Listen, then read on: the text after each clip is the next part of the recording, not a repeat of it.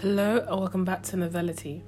And today I'm here to speak about a book that really stretched my brain in many ways, called The Martian by Andy Weir, I believe. And this episode is about intelligence in all its different iterations. And let's get straight into it.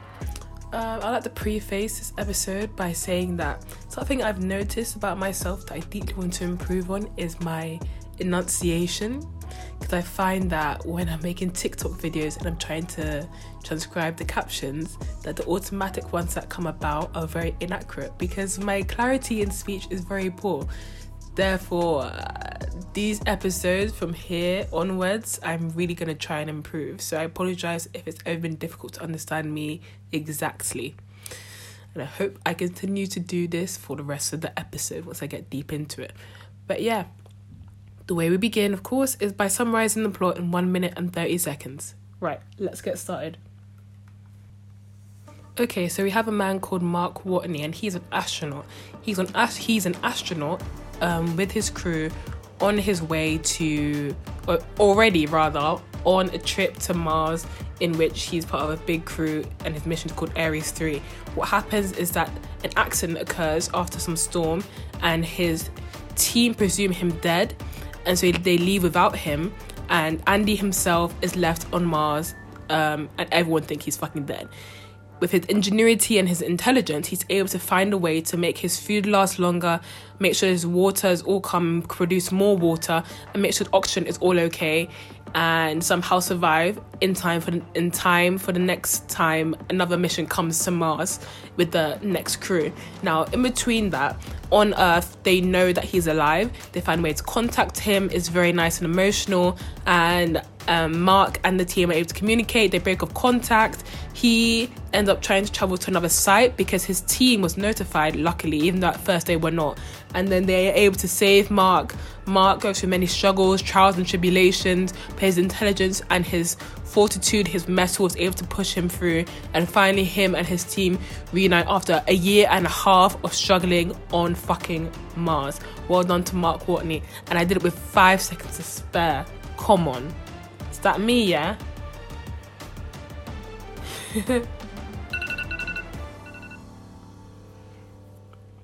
Yeah, that's the plot of the book.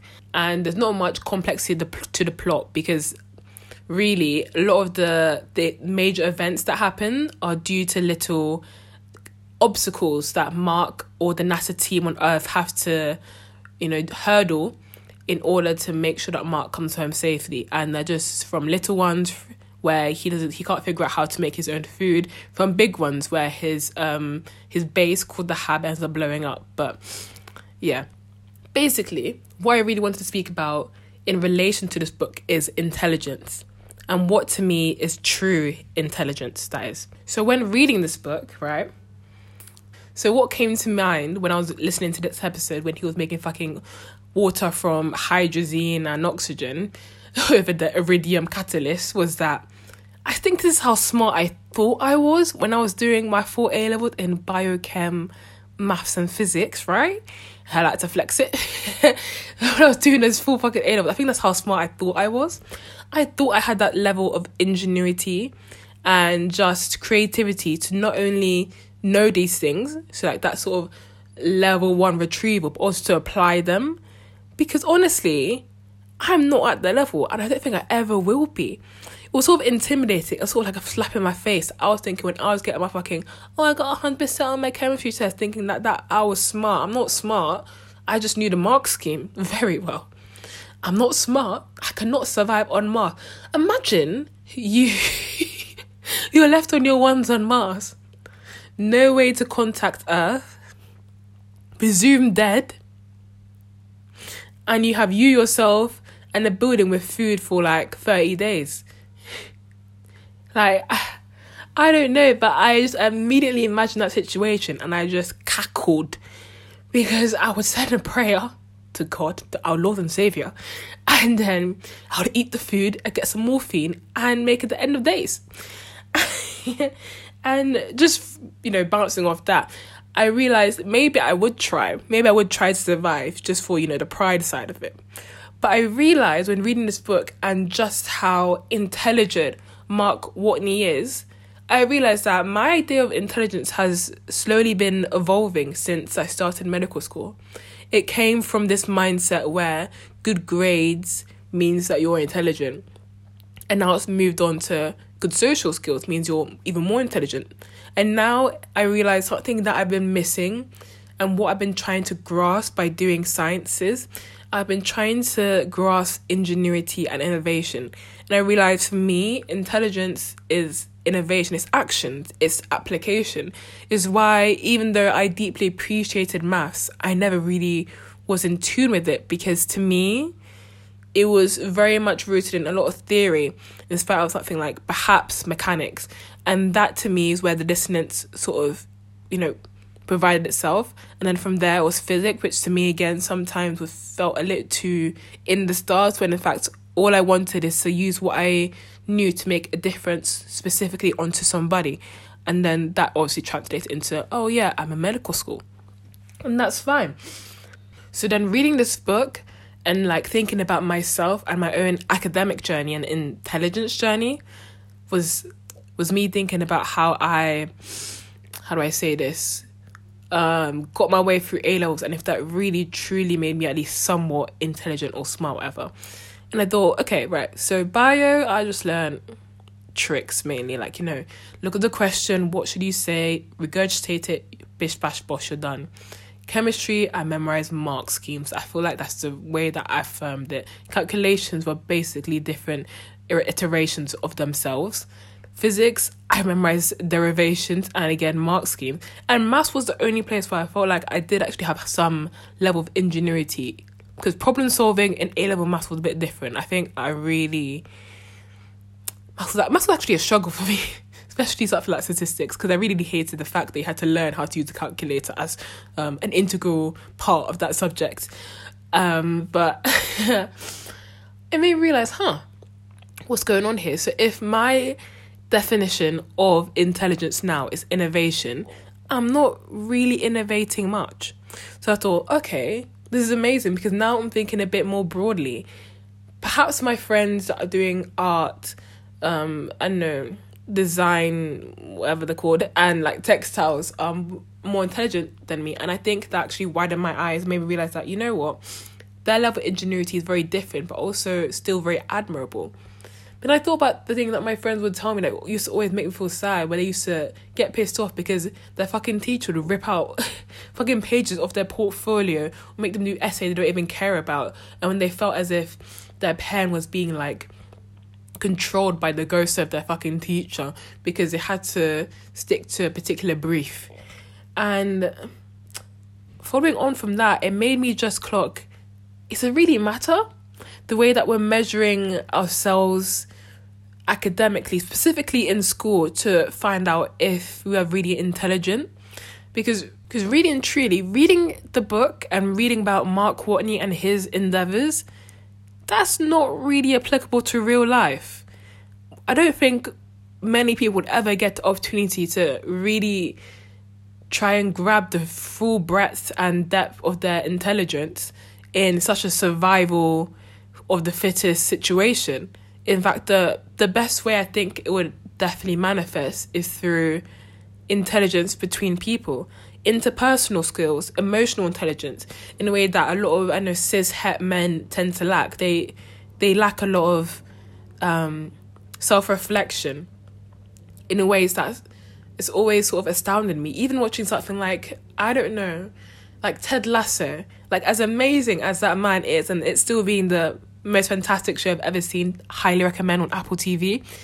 You see that as perfect as he is to the outside world, he's not perfect to himself, because he ultimately was building up walls against himself and his own grief, as you will find out in season 2, because I'm not going to spoil it because you guys need to watch it.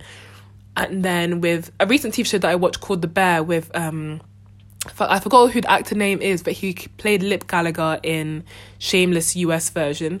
And I think there was a part when he was talking to his sister and he was like, the reason I don't ask you how you're doing is because I don't know how I'm doing. I don't know how to translate what I'm feeling into words.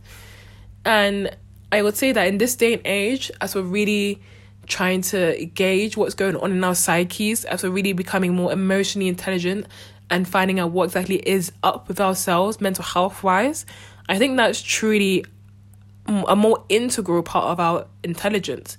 And that's a way that I can actually see ourselves gaining full potential in the psychology of it all, instead of looking outwardly about how we're treating other people, how we're inventing things for other people to see, to digest, to ingest. I realize we need to understand ourselves more, the human brain more, perhaps, in the neuroscience of it, if you want to go that far.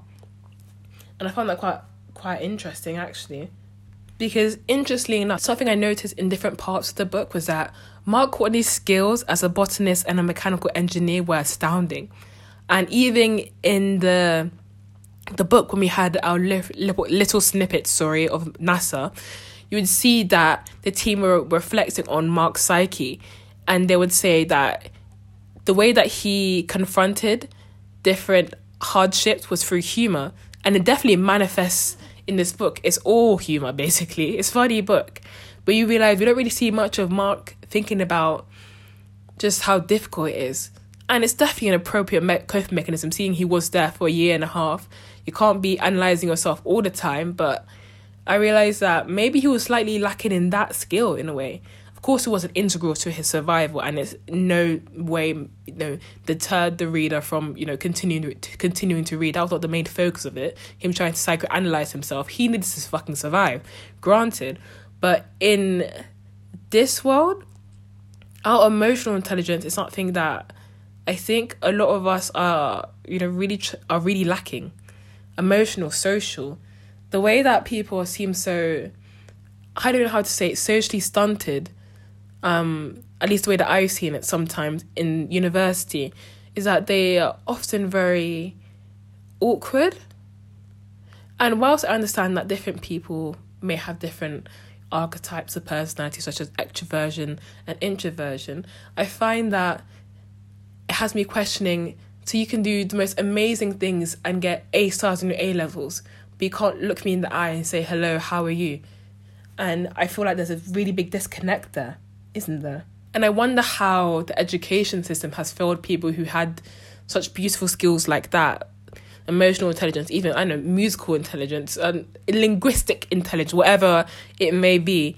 And because we only measure people based on what they could do, and also how they can handle stress as well. When we had to do fucking 20 exams in GCSE, stuff like that. Maybe think of this quote. I'm not sure where it came from exactly, but it's along the lines of, you cannot measure the intelligence of an elephant based on its ability to climb a tree, because we're only trying to see how people skills hone up in the exercising of their mathematical ability.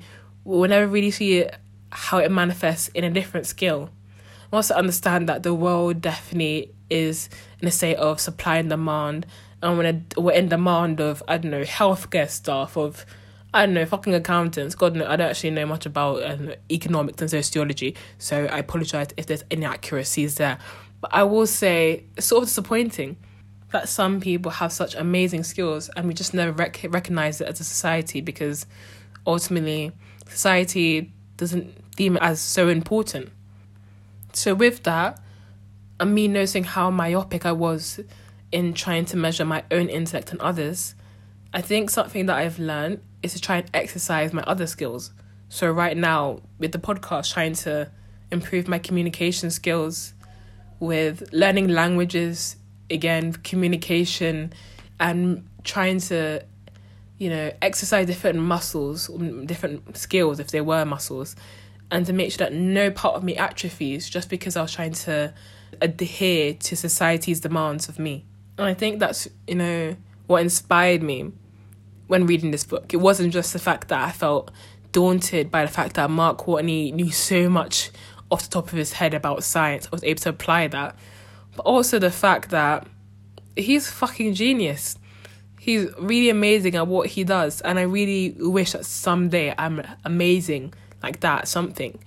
But what we have to do is think about the other ways we can see ourselves being amazing.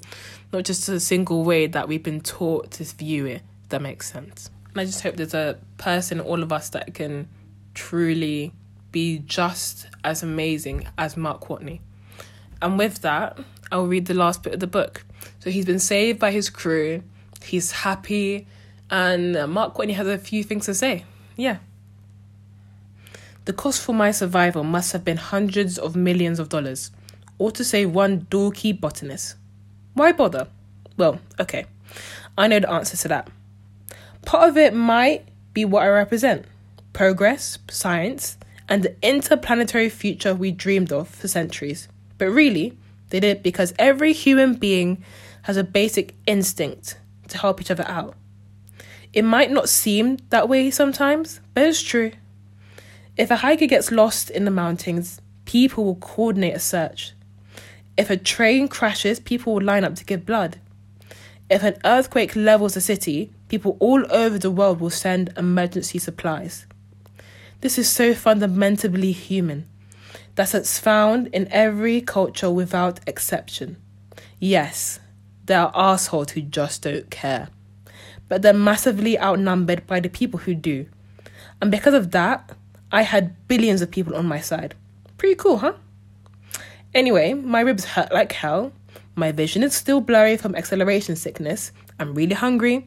It will be another 211 days before I'm back on Earth. And apparently, I smell like a skunk took a shit on some sweat socks. This is the happiest day of my life. Thank you for listening.